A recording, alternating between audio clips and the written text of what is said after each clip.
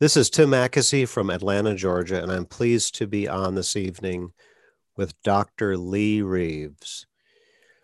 Lee and I go back a while. I got involved in the NSA, which might have still been the NSP at the time, and I was working at a hotel in downtown Atlanta and going to support groups and Toastmasters. And I learned of this man who had a job that required a lot of talking.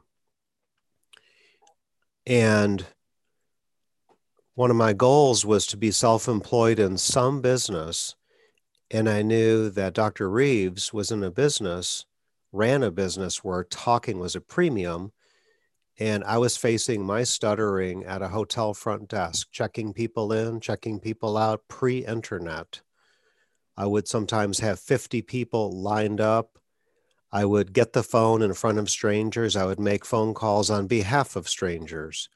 Maybe if they came to the front desk and said there weren't towels, I had to make a phone call on their behalf. If you don't stutter, this story is real boring.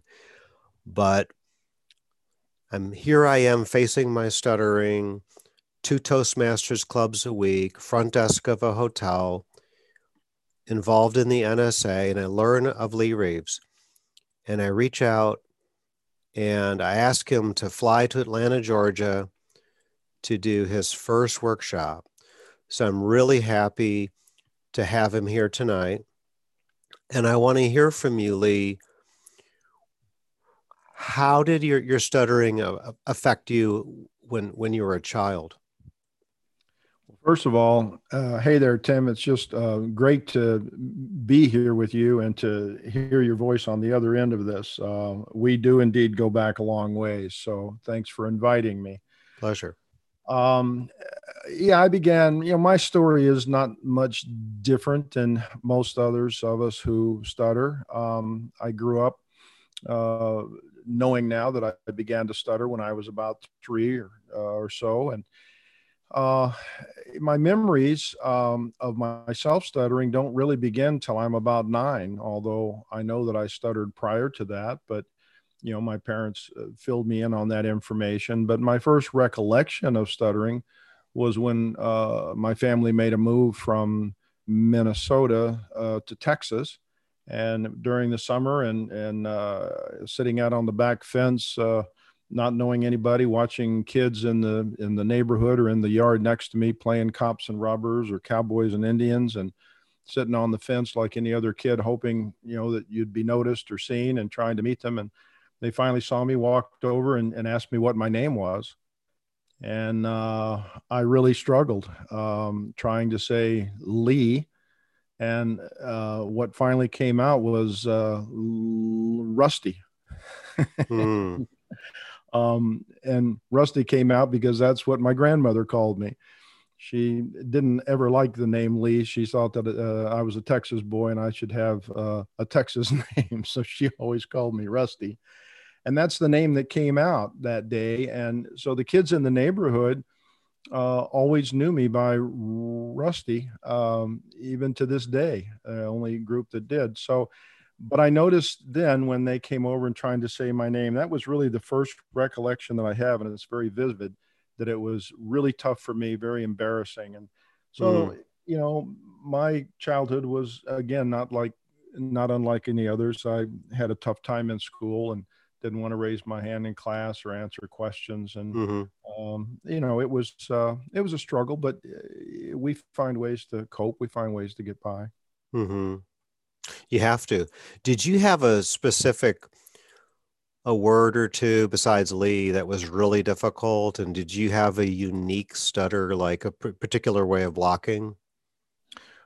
Well, my stuttering was by blocks. I didn't Hmm. have a lot of repetitions, some prolongations, I guess. But when I got stuck, I would really get stuck. And, I was a pretty non-discriminatory stutterer. I could stutter on just about any sound or any word Hmm. given the right situation.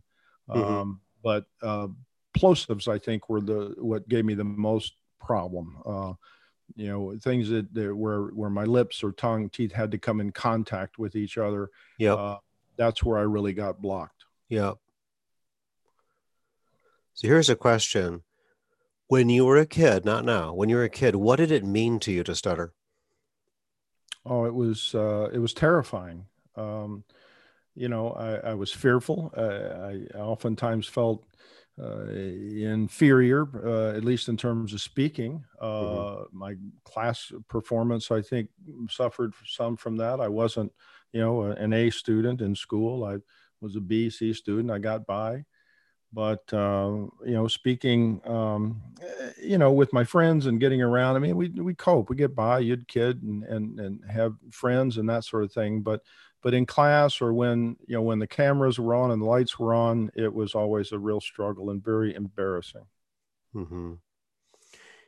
We all know the expression, the ABCs of stuttering, the affect, the behavior, and the cognitions. It's just so important as you tell us about fear of stuttering and feeling bad about it, that we who treat stuttering have to remember that's more than bumpy words, right? Oh, absolutely. I mean, that's just on you've heard of the iceberg. That's just the surface stuff that folks that see. What goes on below that, the surface Mhm. is, 90, 95% of what the phenomena is about, what we That's deal right. with on a daily basis. Every That's time right. we open our mouth or go into a situation, it's not easy. Yeah, it's that first impression. Maybe you're at camp in the summer and you walk up to some kids because you want to join in on what they're doing and you have a huge stutter and they mock you, they mimic or whatever. And it's that first impression. It's very difficult. Um, so anyone that I always admire, if someone, really any career choice, someone who goes into law, a nurse who stutters, a teacher who stutters.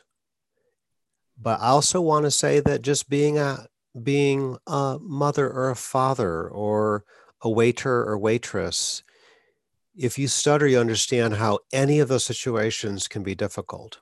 And I want to know, how did you get through medical school with a stutter? Well, that was the toughest part of my life. My first year in college, I almost flunked out. Fortunately, I didn't, because I don't know what I would have done after that. But I hung on by the skin of my teeth, and then sort of transitioned into making school a work habit. I mean, I knew what I had to do to get into veterinary school, and I wasn't doing it. So, fortunately, I was able to change my academic career around, and over the next couple of 3 years, brought my grades up to a point where, for whatever reason, they decided to give me a chance and let me into vet school. Hmm. But I was a severe stutterer at that time. I was pretty significant in high school and didn't think things could get much worse. But when I left and went to college, 2,000 miles away from home, it got significantly more difficult. Hmm. So, but I used humor. That's how I got through in my life, really. I always was able to be kind of self-deprecating, Yeah. and used humor to get around my stuttering and speech. And I was an athlete, so I was able to excel in other areas and overcompensate for my inability to speak. And I sang in the choir. I mean, there were other things that I did through life that were able to get me accepted in a variety of ways. But my first year in vet school was probably the most traumatic year of my life, other than my first year in college, I guess. Hmm. But I also started therapy. I finally found a therapist my first year, just before I started my first year of veterinary school.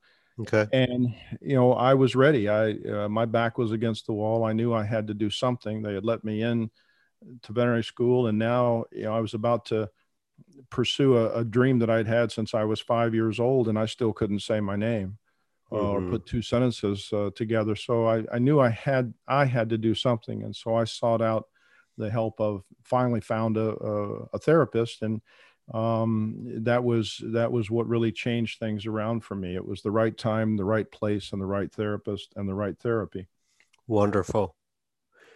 May I ask, was there any time in the program of vet school where someone brought your speech to your attention, like, hey, you should really work on that or anything? Not that I know to my face. They wouldn't call on me in class, and I was grateful for that. Actually, Gotcha. there's a lot of pressure. Veterinary school is highly competitive, and even once you get into the curriculum, there were 135 of us, and we competed like cats and dogs, and Hmm. so there was a lot of pressure all the time. But I would say that. Yeah, I don't, at least not to my face. I don't remember being made fun of a lot because, again, when I would have a block and it would be obvious and I'd have a humdinger, I would just say something stupid. I mean, I'd make fun of myself. I would do something to break the ice. Hmm. And, it helped me to get by. Gotcha. There was a time when I was in grad school and somebody on faculty where I went to graduate school did say, quote unquote, I think you stutter too much to become a speech pathologist. Fortunately, I had extremely tough skin and I was like, okay, whatever. Well, I had But a similar, and I think many of us do. I had a guidance counselor that wanted me to consider another career. there you Was go. I Hmm. dead set on being a vet? And I said, yeah. Yeah. Is there anything else you want to do? No. Well, are you sure you'll be able to do that? And they weren't really talking about my academics. Yeah. When I was at the front desk of the hotel, first of all, I carried bags, up to rooms, and I used to look at the front desk and say, there is no way, Jose, that I could ever stand behind that desk. Yeah. One day, by the grace of God, I did. I had the courage to say, I want to work at the front desk. I did that for a while. And then I went into management training. But the interview for management training, the gentleman who interviewed me, he had an office. He used to smoke in his office, and he had bifocals on the tip of his nose, and he twisted his cigarette and he looked up with the glasses down his nose and said, with your stutter, are you sure you can do it? And I know my face was like a tomato, and I said, yes, I can do it. He said, okay, then. So it was an honest question. We had never talked about it before, but obviously he had seen plenty of it. Um, the important thing is if I believed in myself, he believed in me. So when I left the hotel industry, my last department, I managed 124 people, and I was very proud of that. I couldn't believe it, but the hours were terrible. So I went on a long ride with my father to go fishing, a 2-hour ride. I said, Dad, I'm thinking about going to graduate school for speech pathology. Speech pathology. It always helps to be able to say it. And so here I am. That was like 30 years ago. But Well, it, what you had, but what you experienced, Tim, is not unlike what I experienced. You mhm, had somebody, even a stranger, a boss, who gave you a chance, who believed in you, mhm, and thought more of you than you thought of yourself, perhaps. bingo. Yes. My mentor was Dr. Malnati. I went to work for him when I was in high school, and there's a long story. I won't go into the story because it's a lengthy one, but he hired me, and we never talked about my stuttering, but he asked me to go out and call somebody in from the waiting room or answer the phone. And when I couldn't get anything out, he would just take the phone, from my hand and go on with the phone call. And Mhm. next time the phone rang, he said, answer the phone. And he, again, we never talked about my stuttering, Yes. but he never expected anything less of me. That's nice. I would imagine, you know, I own dogs. I have 2 dogs. I'm a pet fanatic, especially dogs. And I can imagine early in your career and even now, but in the beginning, those very sensitive phone calls where we may have to put your dog down. You might have to consider it. We got into the procedure and things are worse. We found some cancer. Maybe somebody is implying that you are guilty of malpractice. I don't know, but I can imagine that you've had some extremely emotional people. Is that right? Well, sure. I mean, that happens in every walk of life, and sure, there are times when you don't want to have, when there are conversations that you'd rather not have on a variety of issues. But, Yeah, um, you know, and but it's just that's the way life is for us. that's that's solid. Did you find a way to compose yourself in those moments when someone's really pointing a finger at you, for example? Well, by the time I got into practice, which is after I graduated veterinary school, as I said, I'd had very successful therapy, and I was pretty much on cloud nine. I'd never had a tongue before. I'd never had a voice. I'd never been able to speak Gotcha. freely. I still stuttered, of course, but I was, what I'd call a fluent stutterer. I had all the strategies and tools and voluntary stuttering and Gotcha. pullouts and easy, all that stuff, and I knew how to do it, and I was doing really good, and then I had a relapse, and Mm, when that happened, I went into quite a tailspin, and my speech really began to give me problems again. I just opened my own practice, and so I was struggling quite a bit at that mm, time, but that's when I decided to start my second self-help group there here in Dallas. But mhm. there were just times that it was hard, and uh, when you know all the strategies, things you're supposed to do, but somehow or other you just couldn't quite get it to work. You couldn't pull it off. And I remember a pharmacist one time hung up on me. I was Mm, calling in a prescription, and I had a really long block. I don't know what the medication was, but I couldn't. And there was just silence, and she hung up. yeah. And I was so angry. I picked the phone back up, called back, and I said, "This is Dr. Reeves. Do you know what you just did?" And I just gave her the riot act. Mm, I felt really badly. And I said, "Look, I stutter. And there are other people who stutter. And if you hang up on them, how are they going to feel?" And then I called her back a second time and said, "I'm sorry. You had no idea what was mhm. on the other end of that phone. And what you did was natural. And I'm sorry that I lashed out at you, but but that was an experience." Yeah. My last name I used to block with no sound come out, and people would hang up on me. This is pre-caller ID, so I could hang up or be hung up on and they wouldn't know who called because nothing came out. So Right. dating was a nightmare in high school. Meet a nice girl, and you had to actually call the home. Mom, dad, the brother, sister are going to answer. If there's five people in the family, there's a 1 out of 5 chance that the girl that you want to answer actually answers. So that was horrific for me. Um, our paths just crossed something that I didn't know that early in your career that you had an exacerbation of your stuttering.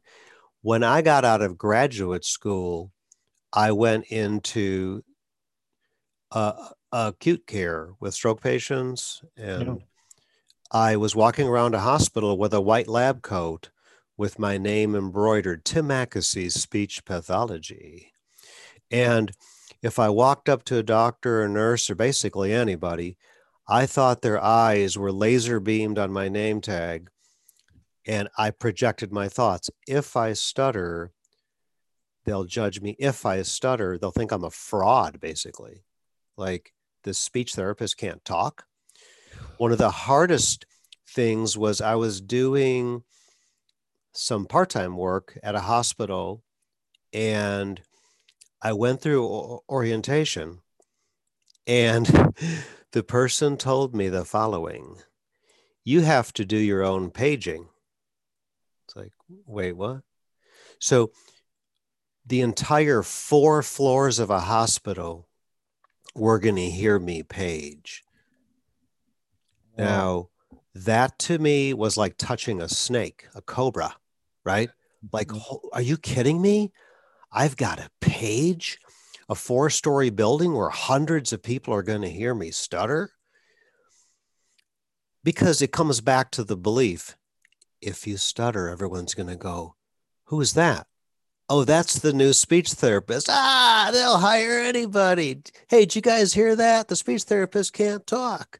So that day, first day, I knew I had to page somebody. I had to find a reason to page somebody. I had two choices. I could have paged from the hospital room with the patient laying there out cold, or I could do it at the nursing station. So I walked to the nursing station. The speaker was above my head. I picked up the phone. I looked straight at a nurse and I paged like respiratory therapy 221, respiratory therapy 221.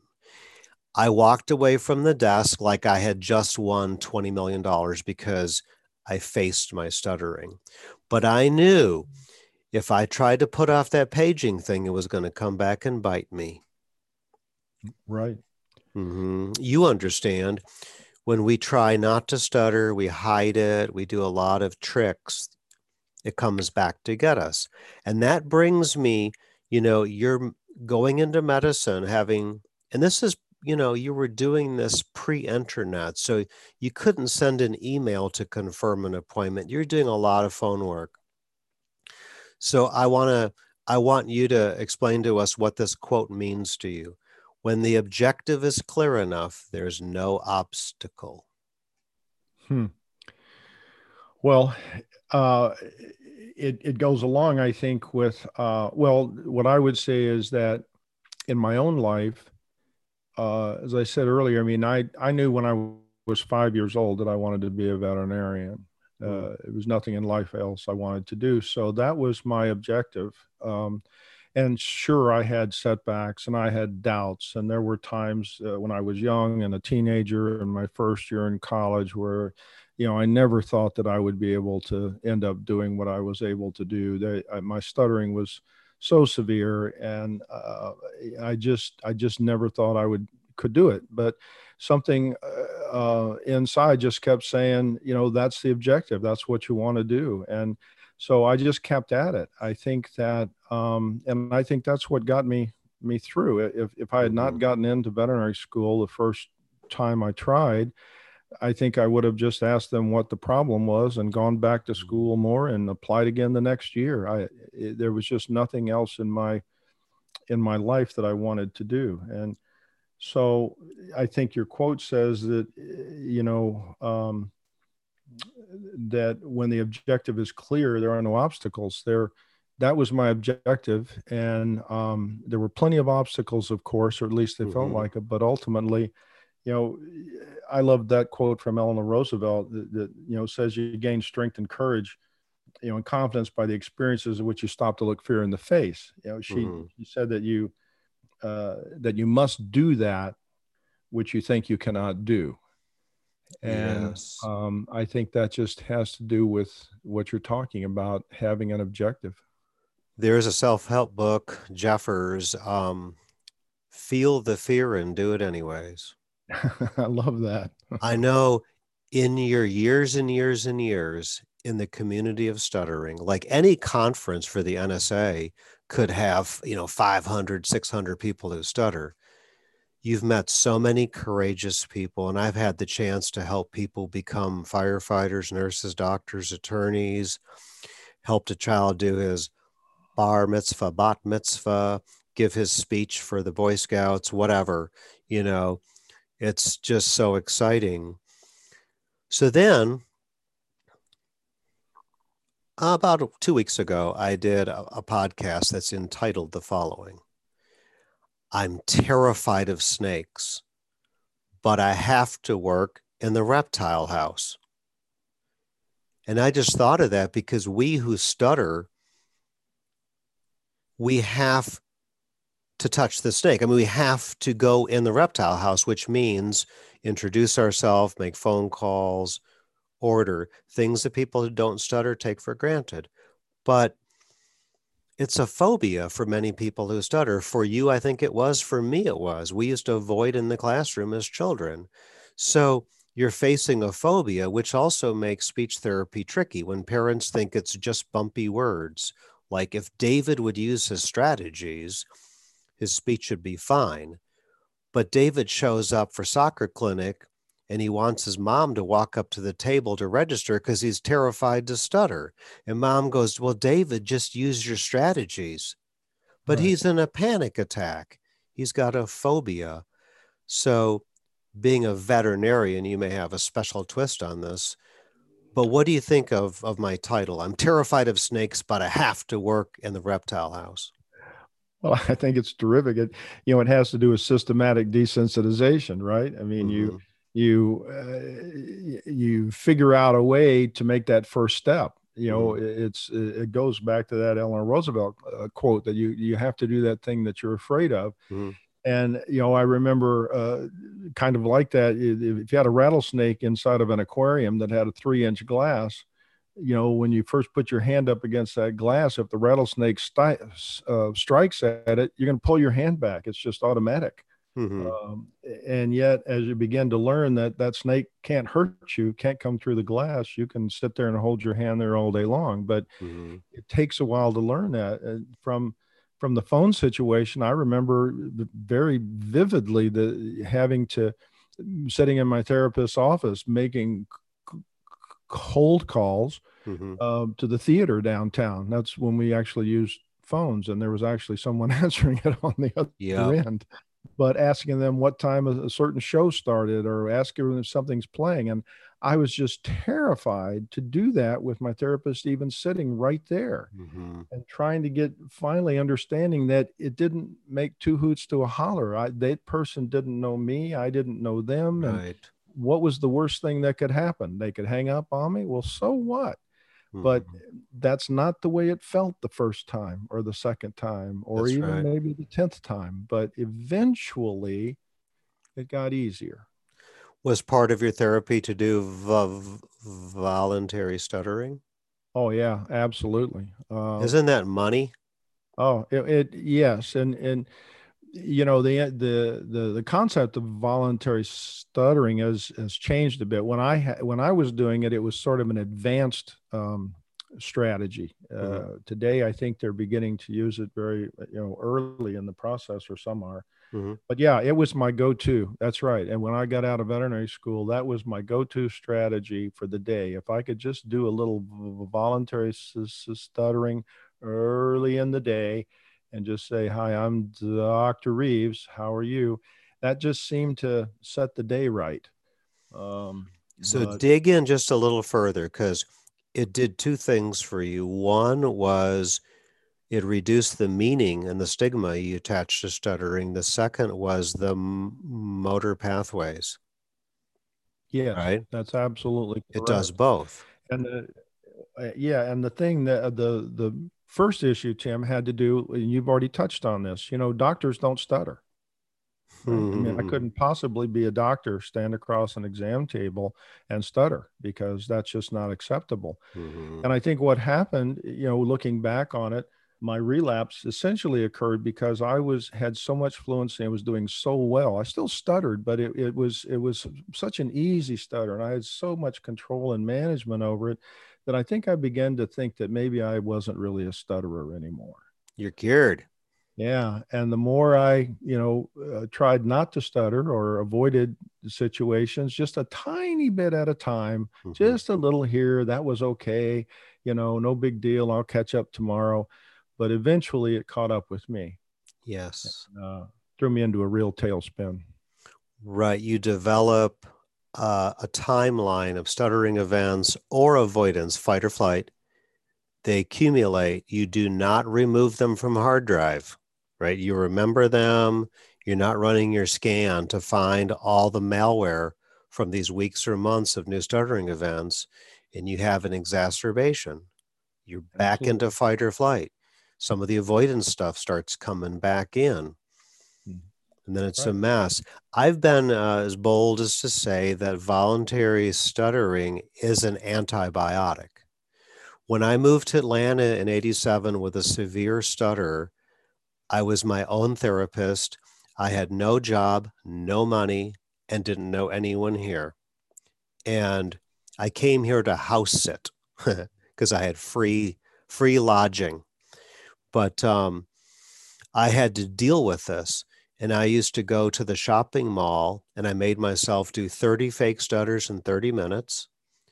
And then every night I did a minimum of 25 phone calls where I asked for myself at a gas station. Why gas stations? They answered quickly. So I had my big phone book. Those old phone books are about 6 inches thick in Atlanta. They're big. Fold over the page. I'd go through Shell, then Texaco, then whatever brands were there back in the day. And I probably called the same ones every third day. Is Tim Mackesy there? No, he no work here. They hang up. So, but it was, it was, it literally purged the infection from me. So I'm a huge fan of it. Well, you were using it for the right reasons. I think one of the fallbacks with voluntary stuttering or any strategy Mm-hmm. that we use to help move our voices forward has to do with intent. And I'm a big believer in that I've seen, and I think this happened to me, where I was using voluntary stuttering as an avoidance rather than using it Oh, or reducing my anxiety and reducing the neuromotor hmm. tension. And so I think while it's an incredible strategy, I love it. It's my favorite still. I think that you have to that any of the strategies that folks use can turn into an avoidance. I guess that's possible. The first podcast I did in April, I'm way, way late into podcasts, but the first one is titled Purpose, Intention, and Stuttering. And it talks about how people tend to have these complex web of avoidance tricks. And it teaches people how to examine them and to understand they have to dismantle all those avoidance strategies, which comes to our next quote. And this is one of my favorite Mandela quotes. Courage is not the absence of fear, but rather the triumph over it. Mm. So this speaks of you, man. When I think of Lee, I think of this quote. Come on. Is there Well, is there somebody is there somebody that in this in the stuttering community that quote reminds you of? oh, I know there's hundreds. hundreds. Yeah, I can't. I couldn't even begin to list very a Yeah. lot, because that's the beauty of being involved in self-help and support organizations. I mean, the incredible changes that you can see in people's lives. But I guess one that would come to mind would be Russ Hicks, which you Yep. probably know. Mm-hmm. Russ hated self-help. It's an interesting story how we met, but I we were at an open house with our kids. My daughter and his son about the same age, and went to the open house, and I heard him talking to one of the teachers, and he was struggling pretty good. And I walked over just after I'd started my group here Mm-hmm. in Dallas, and I just walked over to him and I said, "Yeah, I couldn't help but notice that we have something in common." And so talked about stuttering. I said, "I have a group. I'd love for you to come." He didn't want anything to do with it, and Yep. so I kept after him, and it turned out that they got a puppy, and unbeknownst to him or me, he shows up in my exam room. No, you didn't. You used his pet as leverage. Yeah, about a month later, and I said, "Oh yeah, you remember me? I've got a meeting Tuesday night. Why don't I come by your house? I'll be happy to drive you down there." He said, So he went, agreed to go the first time. On the way home, I said, "How'd you like it?" He said, "Nah, I didn't care for that, and I didn't like it at all." And I said, "Oh, Mm-hmm. well, that's a shame. I'll be by to pick you up next month."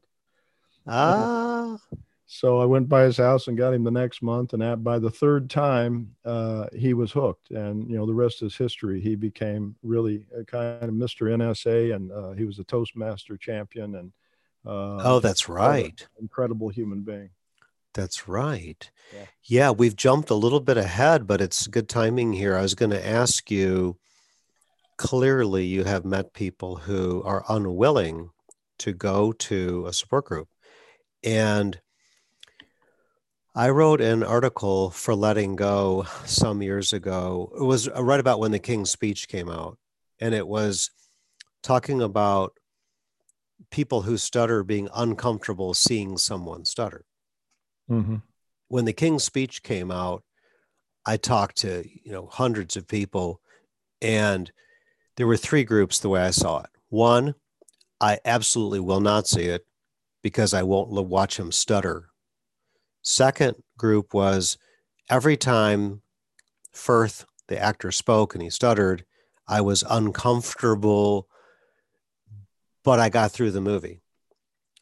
A small group, so it's not even thirds, a small group was finally a hero who stutters. Finally.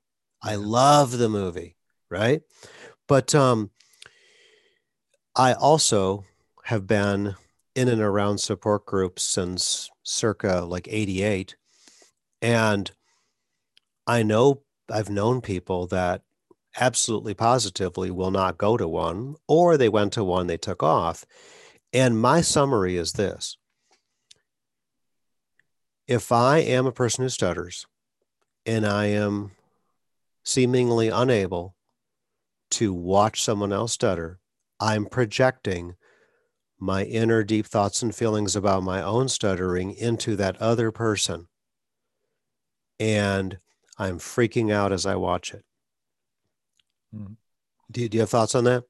Well, I agree with you Mm-hmm. completely. I think you know, who are we to know what's going on inside of other folks? But I think that that type of response or reaction by many people just tells me that they really haven't come to terms with their own stuttering, Exactly. with themselves, and wherever they are on that journey, they're not really at a place where they can uh, Mm-hmm. openly deal with or be around someone else because it reminds them of themselves. Right. By the same token, self-help is not for everyone. Just Mm-hmm. like therapy is not a one size that fits all. And sometimes that has to do with expectations and things like that. We can talk about that later. But yeah, I think that what you have said is correct. I think folks that are uncomfortable around other people who stutter are uncomfortable around themselves.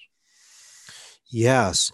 I do know some children who were recommended to go to a conference for stuttering, and they got to a conference and they freaked out.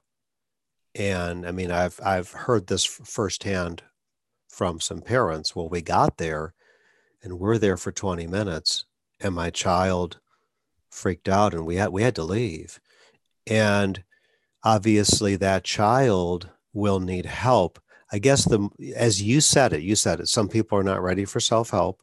Some Mhm. people are not ready for support groups. So I learned it's not one size fits all, and that I should not force a child into a group setting with a bunch of people who stutter until I feel like they're ready, because I want to keep a rapport with the child and the family.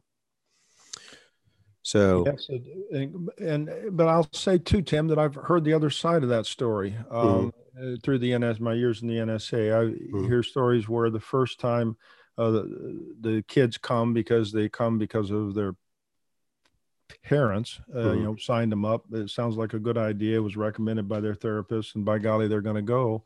And the youngster is just terrified and won't go out of the room the first day. yep, And maybe the second day, they'll go down, to get something to eat, and maybe they'll see some other kids. By the third day, they've made a friend or two, and on the way home, they're asking, when is the next conference? it's wonderful. And the next year when they come back, I'll see their parents and say, well, how's Jason, or how's Hmm. Mary?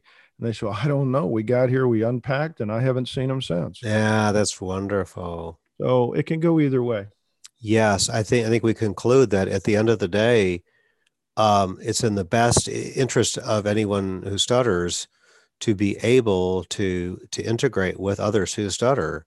It's very very healthy.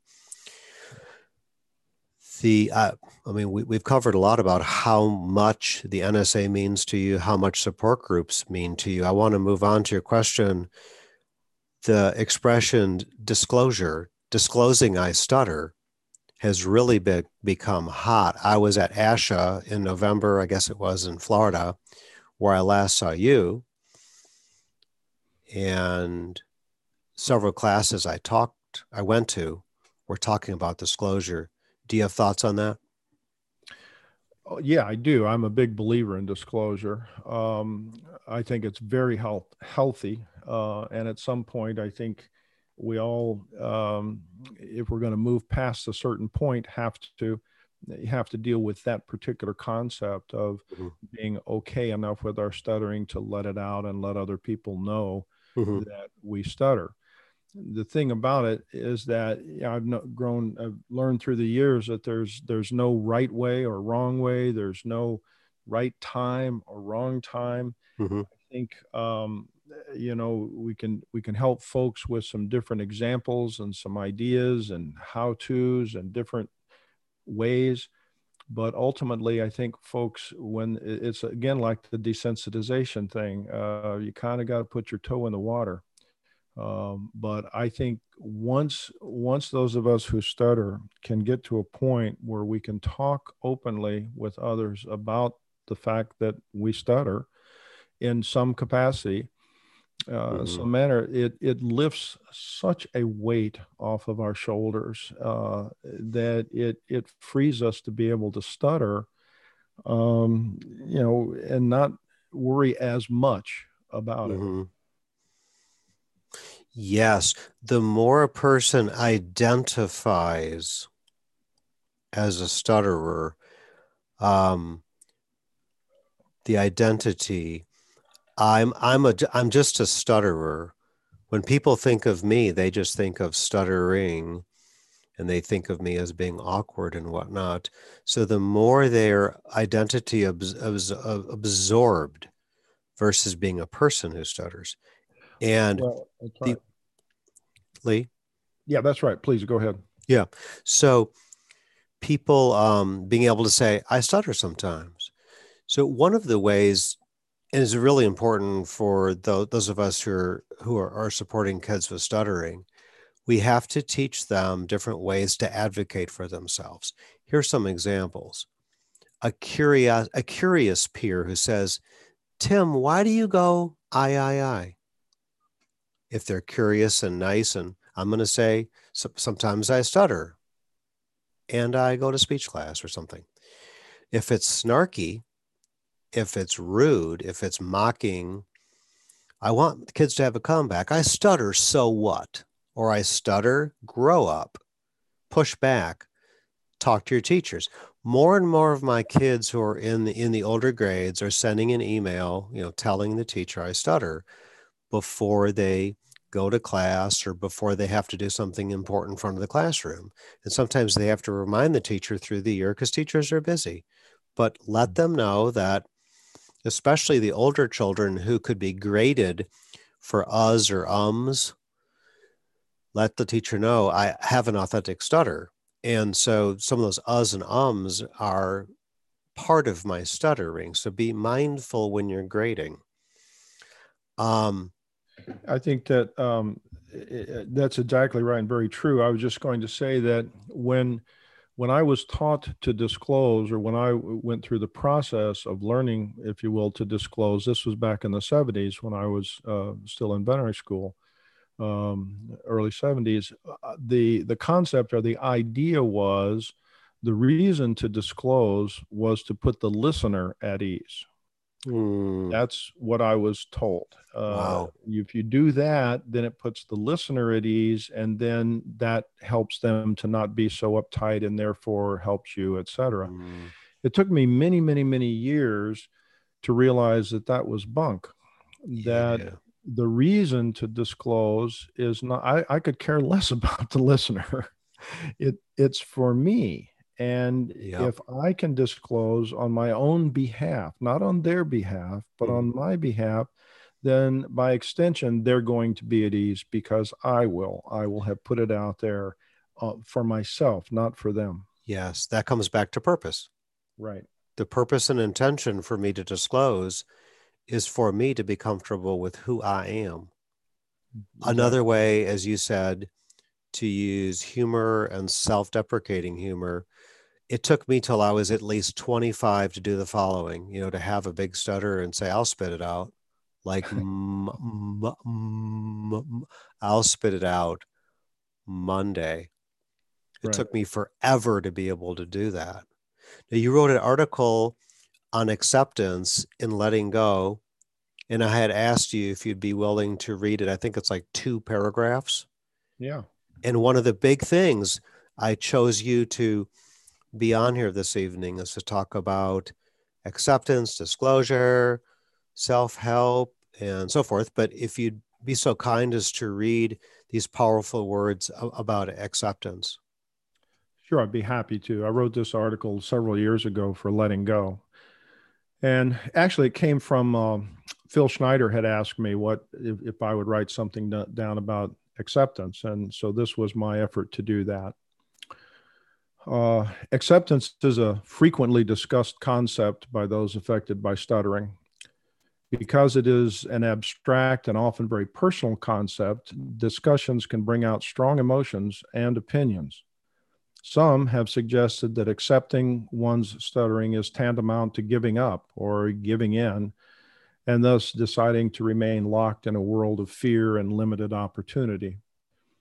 Others have stated that acceptance means that it's not only okay to stutter, but that stuttering could and indeed should be worn or spoken like a badge of honor. Still, others believe that acceptance is a necessary step for change to occur. Through my own journey with stuttering, I've come to believe that acceptance is reaching a state of mind that in which we acknowledge both externally and internally that our inability to speak with the spontaneity and fluence and fluidity of others is real, but it is not our or anyone else's fault. That while stuttering is part of who we are, it does not define us or limit us. The concept of acceptance does not mean that we're destined to remain at or even be satisfied with the condition in which we find ourselves. It does mean, however, that we have reached a point where we can make clear decisions on our own behalf without the baggage of the past holding us back or the blind optimism of the future jading our expectations for perfect speech. The decision to change the way we speak requires personal risk and will be met with both success and failure. However, with the foundation of acceptance, success is much more sustainable and failure is less destructive. Simply put, we cannot change the way we speak for any appreciable period of time unless we become comfortable with the idea that we are more than our stuttering and that we alone have the power to determine what to do about it. Accepting stuttering does not mean giving up. It is not the end, but rather the beginning. I love it. I want to thank Phil Schneider for asking you to write that. Yeah, he's a good friend. Yes. Sometimes, and you hit on some real important things, sometimes people take acceptance as akin to it is what it is. Accept your stuttering. But remember that stuttering is also a social anxiety per the DSM-5. People who stutter tend to have social anxiety, the fear of stuttering. So let's pretend I sat down with a therapist and they said, okay, so I've heard your story about stuttering. And so it's important for you to embrace and accept your stuttering. And that's true. However, the way it's spoken to the client, the person who stutters, I've heard from a lot of people, the way they took it was, it is what it is. So it's very important. I love the way you were very thorough with it, very thorough, which leads to something that some people are talking about. Acceptance leads to evolution. And as you said, it has to begin with acceptance to have appreciable change in speech over an extended time period. It begins with acceptance. Then I believe it leads to evolution, that you evolve, you shed avoidance habits. You speak up, you disclose. Maybe you're getting a support group or Toastmasters, and then you evolve. And I think acceptance is like the toll booth on the highway. You got to pay that toll to take off. Well, Um, it's certainly a stop along the way for sure. yeah, and And it's a big one. it is a big one. And, it's not a linear, it's not linear. It's more like a spiral. We oftentimes, as we're younger and as we're working through our challenges with our speech, sometimes it feels like we take a step or two forward and two or three back. And Yeah. um, and it can be very discouraging when our expectations are higher than our ability to reach our ultimate goal. And of course, that ultimate goal is what's so critical. I think it has to do with what is our expectation. The more those of us who stutter, I mean, I stuttered today, I stuttered yesterday. I hope I'm going to stutter tomorrow because it means I'm still alive. you Mm-hmm. know and so if our expectations are too high, if they're, I never want to stutter again, I don't want to have any disfluencies, I want to speak like, X, Y, or Z, that's a pretty high standard. And instead of, I really want to be a good communicator, I Mm-hmm. really want to be able to persuade folks or to get my point across, Yeah. whether I stutter or not. Mm-hmm. Um, and so I think acceptance is certainly an incredible or an integral part along that journey. But it's not linear. It kind of can be really evasive sometimes. Well said.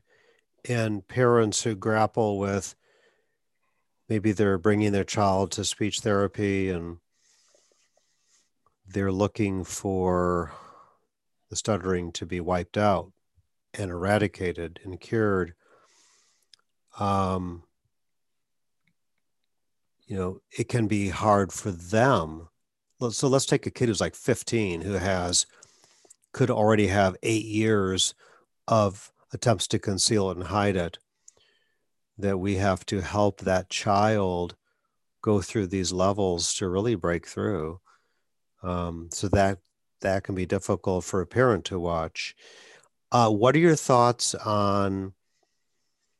Do you have any, for example, when parents set a pick for stuttering, they go to the teacher and say, I want David to do a show and tell in the privacy of the lunchroom with only you listening. Or I want Claire to be able to video her talk. No one else can, just Claire. Or always making phone calls, always speaking on behalf of the child. Do you have any thoughts on long-term enabling? Well, yeah, I mean, I get every situation, every kid, every family is of course unique, as you know, and they're really different. I mean, I think the bottom line in those kinds of situations is that the parents are fearful. They have fear about their child being embarrassed, which by extension is them. And my uh, my opinion about that is that we have to do everything we can to include parents in the education and the treatment of their child. This is one of the things that I learned through the process of self-help. And we started out as an adult group, all of us. We were helping ourselves because we didn't think that the professional community was helping us very much. Mm-hmm. And at the time, rightfully so. And so we struck out. That was that whole movement was about. And then, as I got more involved, I wasn't a big fan of speech therapists. I didn't, as a kid, the only experience I had with speech therapists was in a therapy room, and I was the only kid in there, and they were Mm-hmm. treating my stuttering. And so I grew up thinking that that's all they did was treat kids Right. who stuttered. And if that's all they did, they didn't do it very well. Ah, They weren't I very had good at it. I had 5 years of speech therapy, grades 2 through 2, 3, 4, 5, 6. Yep. Yeah. And so when I got involved, I wasn't a real fan of speech therapists. I didn't have a soft spot in my heart for them at all. And so I began to have more respect for speech pathologists when a few of them who were brave enough to come to some of our conferences early on.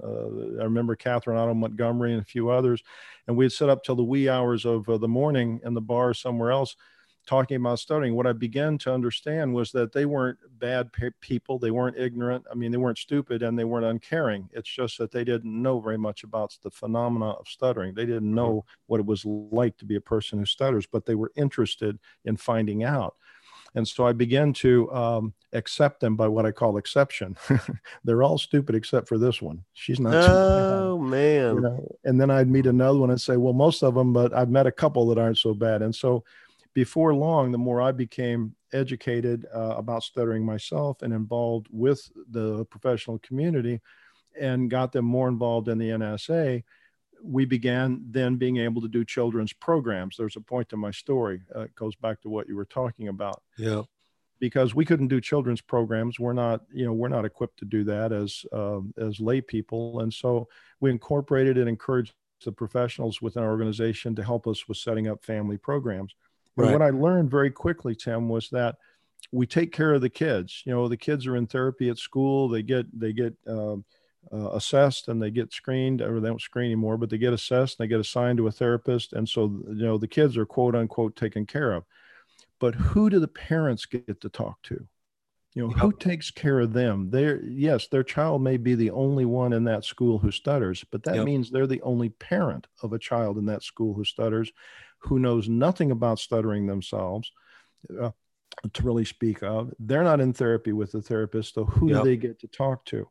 And so the self-help, what happened in the NSA is that the parent groups, the family chapters, just became incredibly important and mentoring other parents.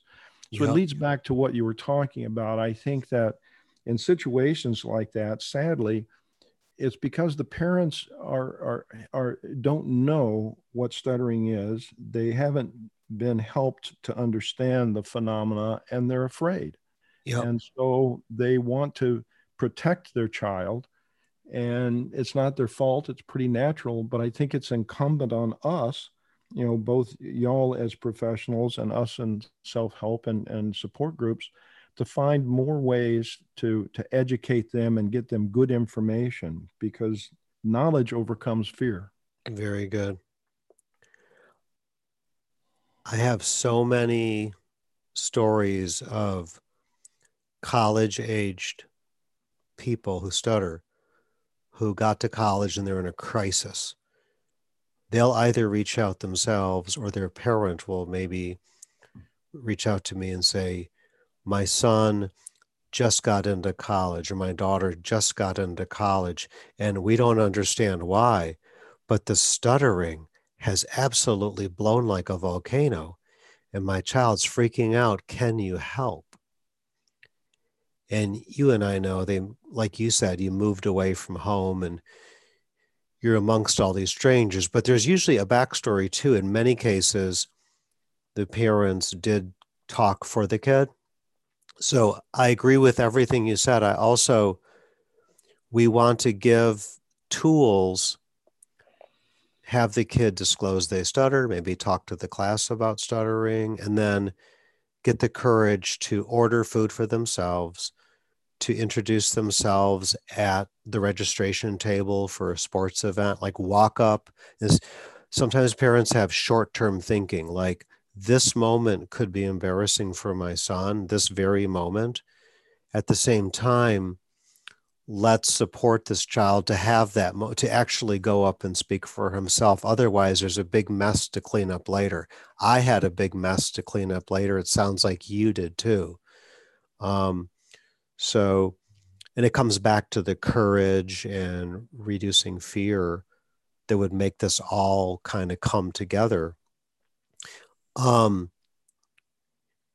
and you actually married an SLP. What were you thinking, man? You're a guy who stutters, who marries who happens to be a stuttering specialist. What were you thinking? Well, what was I was thinking is that I turned out to be the luckiest guy in the world. I know. I met Nina through our involvement in nonprofit work with the National Stuttering Association, and we both have a passion for this phenomenon, this condition. Mm. Her in a professional sense, she's incredibly accomplished, as you know, as both a Yes, I clinician, do. an author, and does a lot of teaching and seminars. She works primarily in the schools, and so she's pretty accomplished. And I'm just the luckiest guy in the world. I mean, I've been able to have a career that I truly love, and I get to do when I come home from my clinic. Now, I'm retired now, or semi-retired at least. Mhm. When I'd come home from the clinic, I would get to do what I have a passion for, and that's help others who stutter like myself and families. And I've just been very blessed. That's great. So again, it comes back to getting involved in the self-help group community also brought you a fantastic wife and woman. That's Absolutely. that's great. So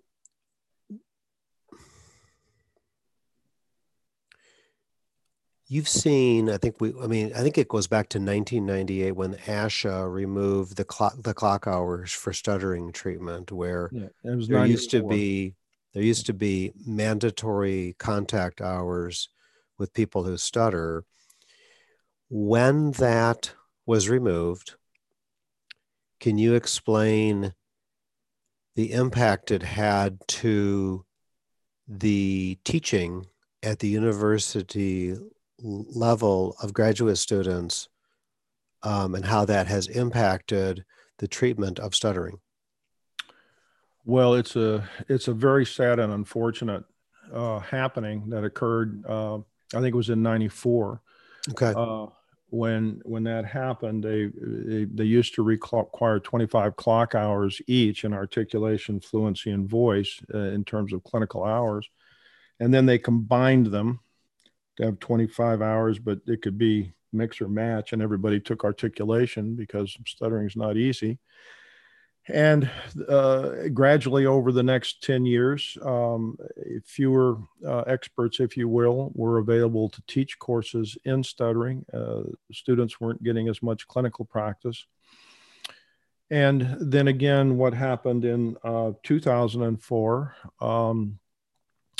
or 14, I guess, I think 2004, they changed the standards again and went from what they called a prescriptive standard, meaning you had to have so many hours of this class and that class and certain curriculum, to what could be called an outcomes based process, where they simply said here's the knowledge that we want all the students to graduate with, and here's the skills that we want them to graduate with. We don't much care how you do it. We're not going to tell you how to do it. This is the university programs. This is ASHA telling them Mm-hmm. these are just what we want. And what started happening was that students could actually graduate with a master's degree in speech pathology, having never had a course in stuttering, having never sat in front of a child or an adult who stuttered. And yet they graduate and go out into the workforce and are put in front of an individual, usually a child in a school or elsewhere, who stutters, and they Mm-hmm. don't have a clue about what to do. Yep. Sadly, that has not gotten any better. Yep. I was hopeful for a few years that things were going to get better, but it was an illusion. What happened is I started hanging out with really smart and really brilliant folks involved in the stuttering community. I surrounded myself with the experts and the really passionate folks. And I got to thinking, almost like it was when I was a fluent stutterer. I got a little overconfident, and I was thinking things were going to get better, but sadly, they have not.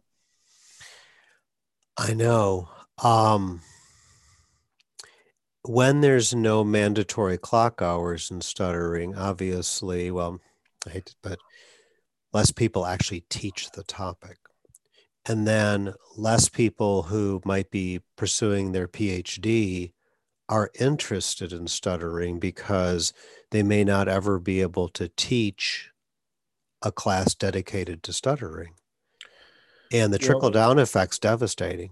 yeah, well, that's absolutely true. The doctoral programs, and they went through a real downspell. They're getting to get a little bit better now. But the other thing that happened was not just the loss of clock hours and the change in the curricula, but the scope of practice for speech pathology continued to expand. In the 1950s, and even earlier on, there were only four disorders that Oh, were taught. There was fluency, articulation, language, and voice, and that was it. Well, now there are 9 areas. mm-hmm. They call them the big 9. So now students have to not only have knowledge and skills in all of those 9 areas, but they also are supposed to have knowledge and skills across all ages in all of Yep, those conditions and all cultures and all those conditions. It's impossible. It you're can't be right. done. Our praxis exam, the board examination, when you finish graduate school, you might be hit with things on hearing impairment, cleft lip, cleft palate, voice disorders, stuttering, dysphagia, if I haven't said it, autism, articulation, language, selective mutism. I mean, it's amazing. And there's in graduate school, if graduate school is 2 years, 2.5 years, there's no way that you can be good at all of those things. But No, but that's Tim. That's why it's so critical, and that's one of the things that helped me to understand the speech pathology profession and have more sympathy for them. That again, as I was a kid, I only thought they did stuttering, but when I realized their entire scope of practice, what I realized is that it is up to us. It's up to us, those of us out in the community, those involved in self-help and support, those involved in the stuttering community at large, and the professionals that specialize in stuttering. And even if they're not specialists, just those that have a special interest in stuttering, it's up to all of us to educate those who are not. mm-hmm. It's not going to be done in a university setting. It can't be. I'm licensed to treat anything that's non-human. Can you imagine that? As a veterinarian, I am licensed to treat anything that is non-human. Well, I don't know beans about snakes. Mm-hmm. And it would be a mistake for me to treat a horse or a cow these days. I self-specialize in small animal medicine and surgery, and Mm-hmm. that's what I became, an expert in, if you will. But the scope of our practice, farm animals, companion animals, laboratory medicine, research, all of that, it's impossible. So Fair everybody enough. self-selects when they get out of school, and the problem is that they just don't have enough education or experience. We have to take up that slack. We just have to.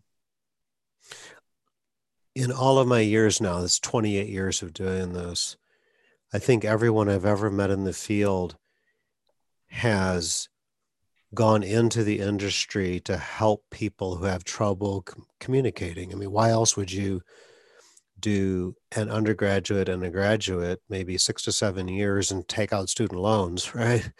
Unless you care about helping people who have difficulty. And at the end of any of my workshops, one of the quotes I put up is like my final PowerPoint is the effectiveness of your life is determined by the effectiveness of your communication. And I thank my audience. I tell them, you know why I do this. I grew up with a stutter that it totally controlled my life for like 25 years. You know why I'm here.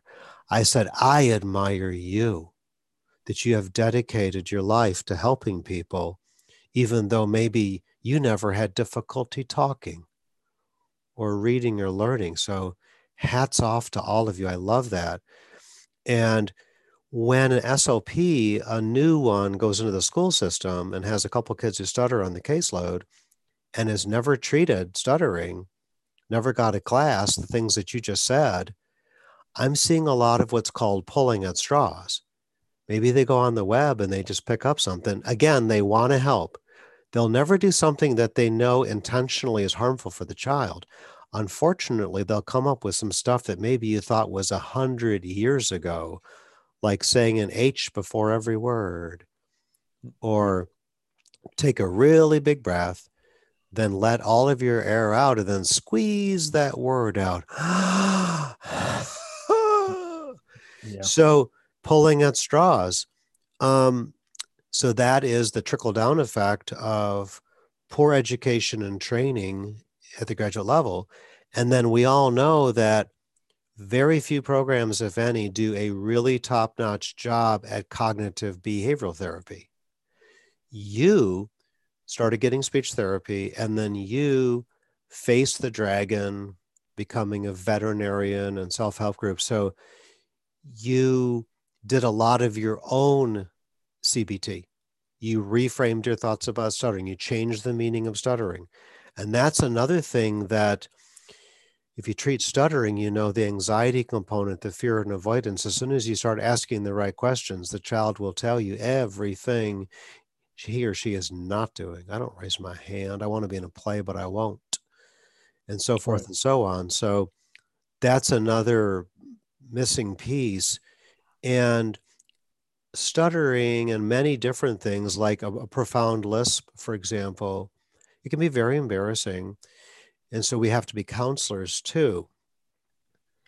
So you have your, you've been in the community so many years, you've seen the stuttering therapies, the summer camps for kids that are popping up left and right, self-help groups.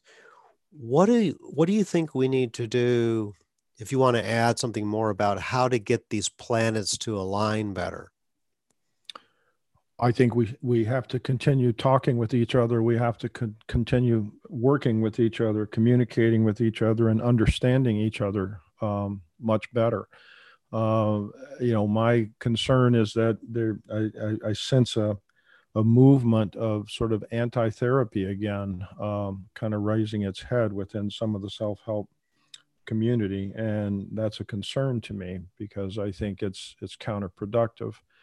I think that for us to move forward in the understanding and treatment of stuttering, it really takes all hands on deck, and it takes all of us to have an open mind to understand that there's not one size that fits all, and all of us are at a kind of a different place in our journey, and to have compassion and understanding not only for those that suffer from stuttering itself, but I've often said those affected by stuttering, that not just Mm-hmm. me and you, but our families, our siblings, our teachers, the Right. school bus driver, the coach, anyone who comes in contact with a child or an adult who stutter is affected by stuttering. And we That's have to true. we have to continue working at this. The clinicians, the educators, the researchers, the self-help community, the volunteers, the parents, we all have to continue working together and talking with each other. There's going to be a lot of different opinions and different approaches, and people feel very strongly about one thing or another, or how they do things, or what we should or shouldn't do. I mean, everyone has an opinion, and that's okay. But we can't. We just can't draw these walls between each other. It will set us back 50 years. Yeah. I'm sure you've read the book, The Feeling Good Handbook, right? No, no, I haven't. No, I haven't read that one. It's David Burns. Oh, Uh, I know him. Yeah, the yeah, cognitive behavioral guy. right. So David Burns is a psychiatrist Yeah, who, for decades, treated people with anxiety or depression without medications. right, And he has the top 10 forms of twisted thinking. And number one is what's called black and white thinking, seeing things either or, right. black For, or white. And forecasting, black and white. All yes, I remember that. yes, so one of the things I think you started, to mention is that the pushback against speech therapy. One example I've seen is people saying that you shouldn't use words like attempt to control stuttering or use strategies or the word fix. And if a kid's 5 years old and their head's going up and down and they're blocking and they're running out of air and they've already begun to avoid, a functional word for that little child is the word fix. Like when the pencil sharpener top comes off, you fix it. When the zipper's stuck on your sleeping bag, you fix it. When a sock is stuck in the drawer, you fix it. And if I have a massive block, I kind of fix it. If I say, I can't use fix, but I can use the word release. Well, if you're 5, you don't know what that means. So we can get caught up in saying things like you should never use the word strategy, technique, control, or fix. But then we in our industry can be guilty of black and white thinking. And a lot of times in the self-help community, one of the expressions is to stutter more easily. Everyone, no matter what school or camp they're in, people who stutter want to stutter more easily. They would like to get rid of facial grimaces. I used to spit when I stuttered on P's and B's, and some of my friends would say it, don't spray it. Those were humiliating. When my face went down to one side, I would push so hard I would spit. And I had to learn something called a technique, control it, stutter more easily. So we got to be, we have to be careful with black and white thinking within the industry. I think anyone who has profound blocking, like I used to have, it sounds like you had, wants some physical relief from the symptoms of stuttering. That is sometimes our first impression. As I walk into the restaurant to give my last name to the hostess table, I would prefer not to close my eyes, throw my head down, and have a silent block like I used to. And so I think that's my little soapbox there. I really, we have to I be think the careful. only, yeah, I understand, and I agree with a lot of what you say, what you're Mm-hmm. saying. I guess my not a concern, but I think words like fix uh, oftentimes can be interpreted by parents or even by kids or young adults or adults for that matter that we're going to fix the stuttering. It's going to go Yeah. away. And as a parent, I mean, that's what we do with our kids, and that's what Mm-hmm. dads do. They're supposed to fix things, right? Something's broken, and so to fix something would suggest that something's broken. Well, people can talk about these how we interpret stuttering all day long. Yes. Everybody has their own opinions, but we have an unstable system. Our speech communication system Yeah. developed, and no matter how it developed in a variety of us, it's a little unstable. And Yes. as a result of that, we get stuck in a variety of different ways and different times and different places. We don't all stutter exactly the same. Yes.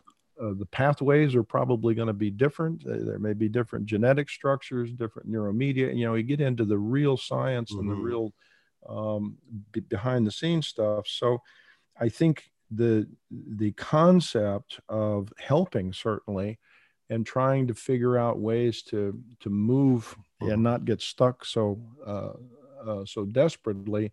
Of course, that's what therapy is all about. Yeah, I totally agree with you that the word fix can presuppose that something's broken.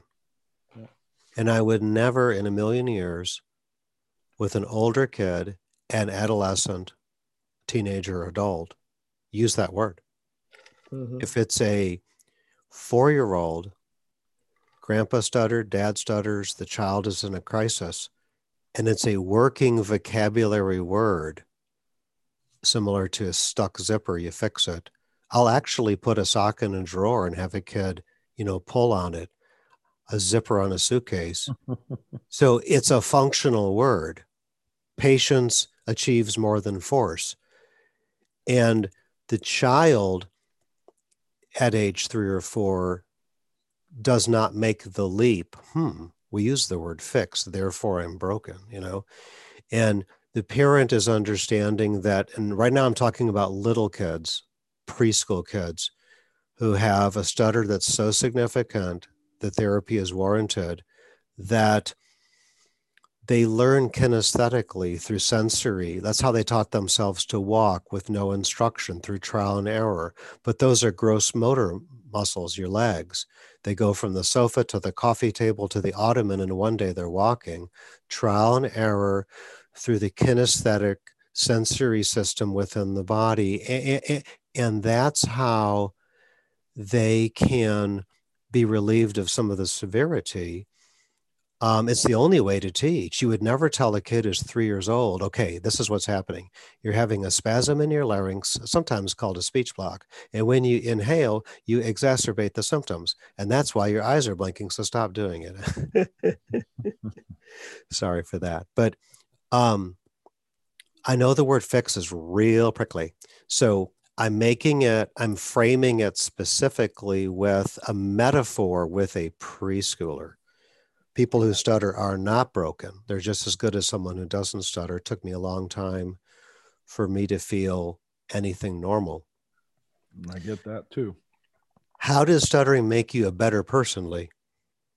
Oh goodness, I'm not sure it did. I'm not sure I am a better person. um, you know, I don't know that I would frame it that way, Okay. Tim. I think how I would frame it is that stuttering has provided me an opportunity to live a life with a certain challenge that has in turn allowed me to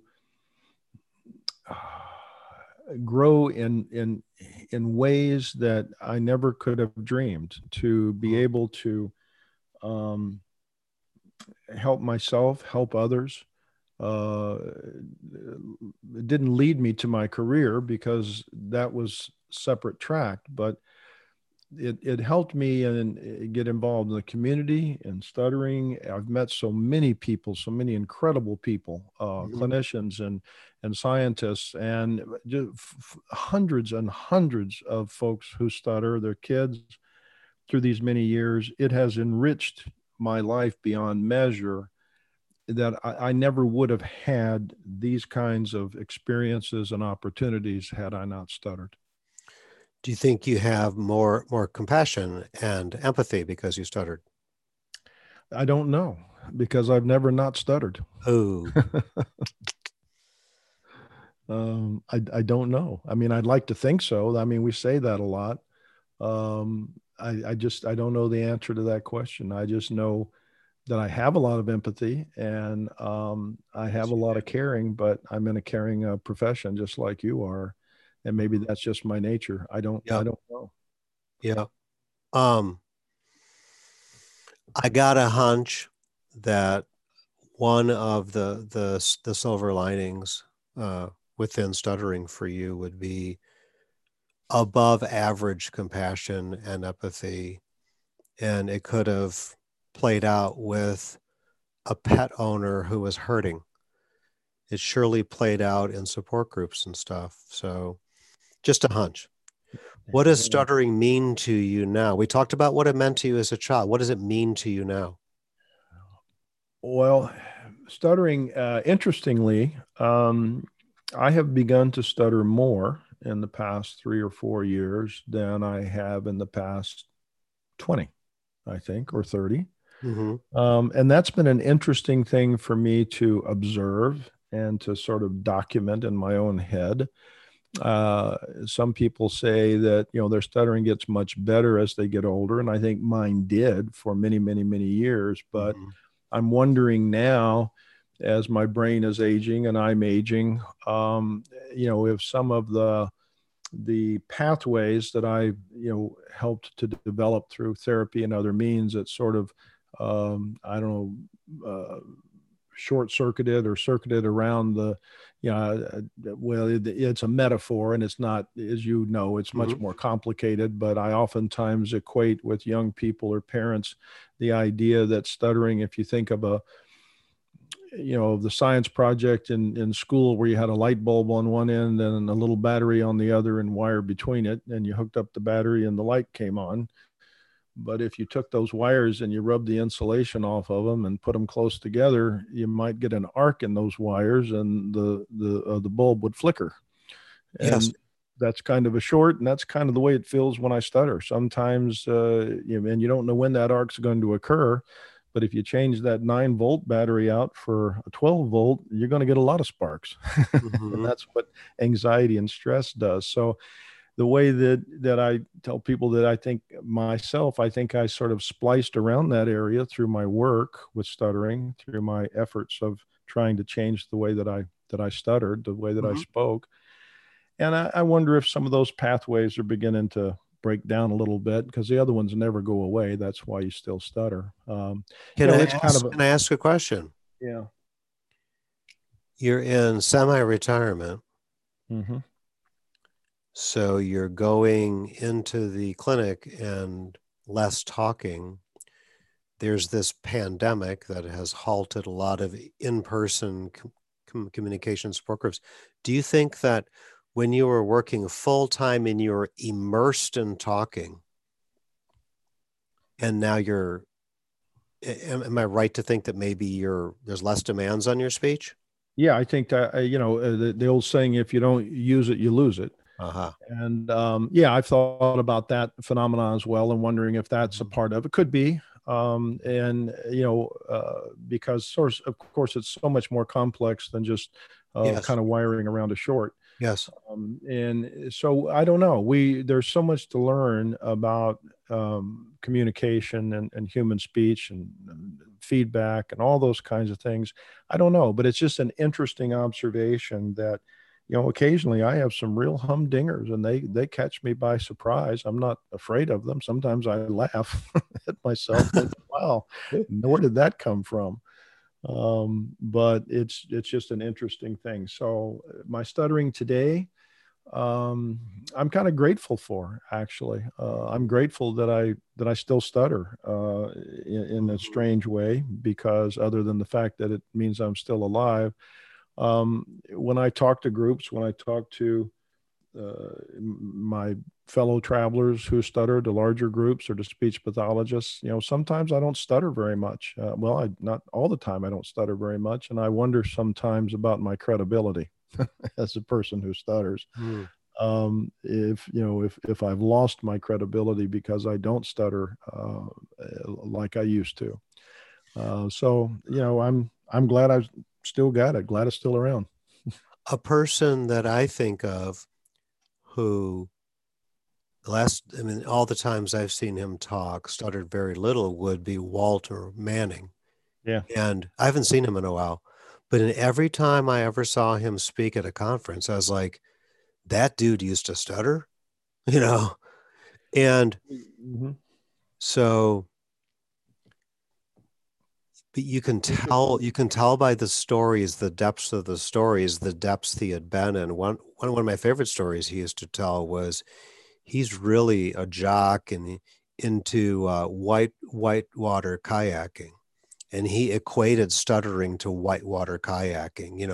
Going into the rapids and navigating, and some of those metaphors can only come from someone who stutters. But um, Interesting story about Walt. Since you brought him up, I yeah. first met Walt, and we didn't know we'd actually met till many, many years later. In 1972, I had started about a year after I'd started my first self-help group in College Station, when I was down at Texas A&M. I was real high on self-help, and my therapist, we thought, well, that was the best thing since ice cream. So she submitted a proposal to speak at the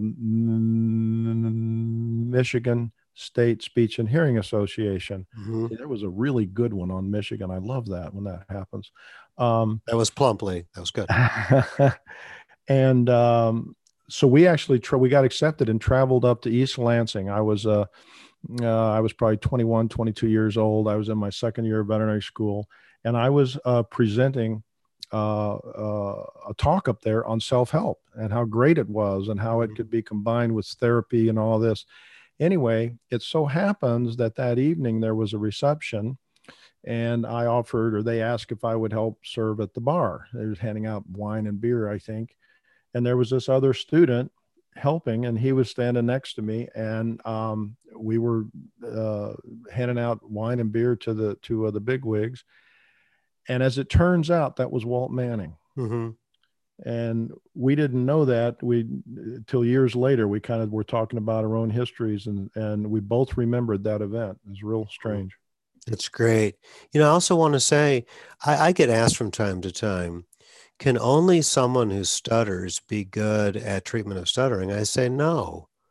Like your wife Nina, and I know so many people who learn what stuttering really is, and they're wonderful, even though they personally didn't stutter. Right. And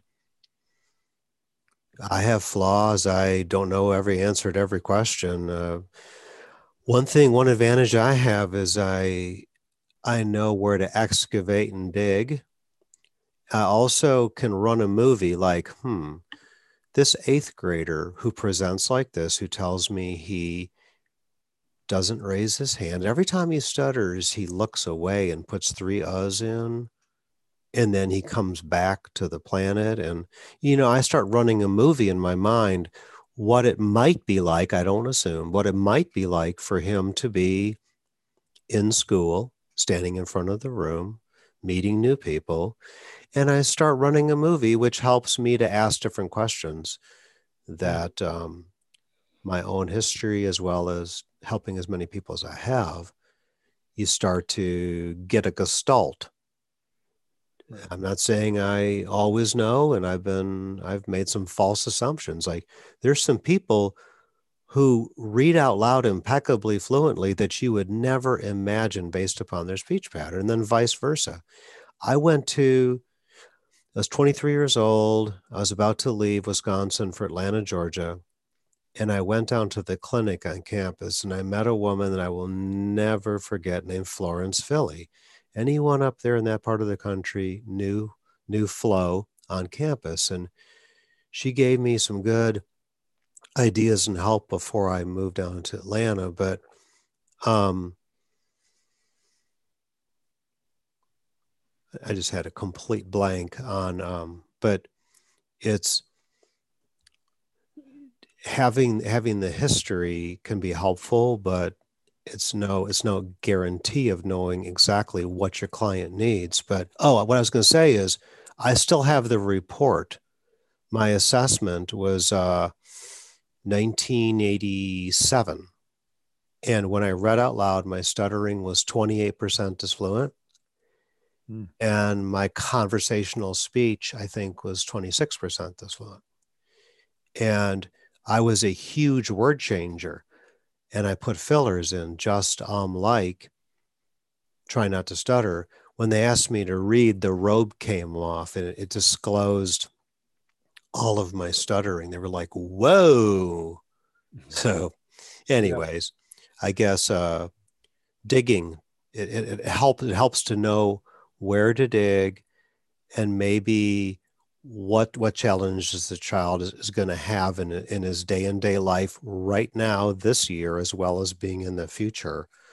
I've always Um, I've always said that kind of another sort of a quip, and and I don't mean this literally, but when I talk to speech pathologists, so many of them are they do get it and they're working very hard. But on those that are just trying to learn more, I tell them that they can't get stuttering out of a child's mouth until they get it into their own. yep. And obviously, I don't mean that they're going to cure stuttering of the child, but the point is that if you really want to understand stuttering, you have to get down in the dirt with us. You know, Mm-hmm. you have to not just treat the mouth or the larynx or the diaphragm. You have to Mm-hmm. treat the whole kid, and Yep. in order to do that, sometimes you have to put yourself in situations and do some real honest to goodness voluntary stuttering on your That's right. own, and see what it feels like. So, the ones that are really good, and there are a lot out there, not as many as there should be, or but they're the ones that really get it. Mm-hmm. Yeah, I was you went there, that everyone that treats people who stutter should go out and do fake stuttering, sometimes to the extent where there is a reaction from their listener. Yeah. Um, I went out to Eastern Washington University in '91 as a graduate student and got 3 weeks with Dorv and Breitenfeld. And day one, I mean, Dorv's, I'm going to guesstimate about 5'9", but he's a Goliath. What I mean is, day one, we go down on campus. There's about 10 people who stutter. There's two clinicians per person who stutters. So we got this big group. Where are we now? Like 30, 35 people. And he says, okay, we're going to start walking around campus with the clipboard and stop people. And you know how this works. And Right. looking around at the audience, I just kind of looked at people's faces. It was almost as though they were looking down in the storm drain for that clown in the movie It. I mean, they were terrified, but he goes up and he really believed in doing significant stuttering. He would walk up and go, hi, my name is Dorf. I stutter. Can I ask you a few questions? So he is advertising his stuttering. And then we go to shopping malls. And I was like, even though I was in grad school and even though I had so many years of my own stuttering, I was like, wow, this guy's a gladiator. And he was. Seriously. I Yeah. have never met anyone in my life who was so ironclad about his stuttering. Incredible, incredible guy. Um, but I want to come back to the beginning of this as we're winding up, the beginning of this, that I was 25-ish, I don't know, that doesn't matter. But here I am in the reptile house, touching the snakes, working at a front desk of a hotel in a major, a 1,200 room hotel in downtown Atlanta, pre-internet, check in, check out only. And I learned of this guy named Lee Reeves, who's a veterinarian whose face, I knew you were facing your stuttering because I knew I had to. And I wanted to meet you. And I probably called you. I probably got sick before I called you and stuttered my butt off and said, hey, would you come to Atlanta and do a talk? And I'm so glad that you did. And I want to thank you because I've told your story to people who stutter for years, and sometimes I do fluff it up a little bit. Anyways, um, you're one of the people that you didn't know this, but you were one of the people that got me to face my stuttering. And then I ended up jumping into graduate school. So want to Well, thank you so much for that. well, Tim, you are a tribute to your profession. You have done incredible things with your career, and have helped a lot of people. And it is a privilege to call you friend. Oh, well, thank you. Thank you. So I want to thank you for your time. This is a lot. We've covered a lot of different things, and I wish you good health and getting through this crazy pandemic. I can't wait for state conferences and ASHA and Camp Say and the NSA convention, Camp Shoutout, all of these different things to resume. Face to face, this is so much more powerful. Yeah, we're social creatures, and while I think we're incredibly fortunate to have the technology of Zoom and Facebook or FaceTime, whatever it is, these technologies. Exactly. I think we're incredibly fortunate to have them. Nothing can replace face to face human interaction and in groups and That's getting the right. energy of other people. It just they I can't wait for these things to start up again, Yes. and I hope it won't be long. Yeah, an example is at the NSA conference, the open mic, right? Yes.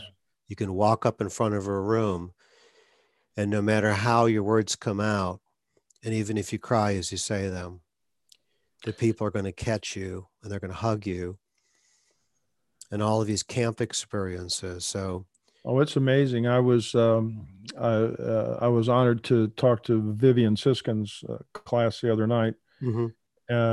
up in Washington, from down here, and it Yeah, was one of the more difficult presentations or situations because you can't see all the students. You see on my screen, I'd see, maybe 8 or 10, but there were 30 or 40 in the class, and my screen doesn't hold all that, and you just don't get that energy. It's yeah, very hard to you don't know if you're connecting or not.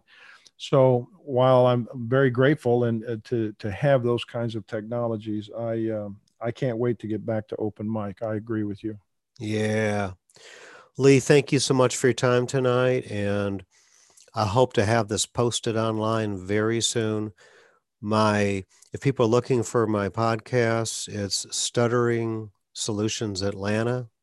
I don't know how I thought of that, but I was pressed to. And it's on Spotify and Pandora and Google and Apple and all those different things. So thank you again, Dr. Reeves. Thank you, And good Tim. It's night, been a real sir. pleasure. Been a real pleasure. Yeah, thank you.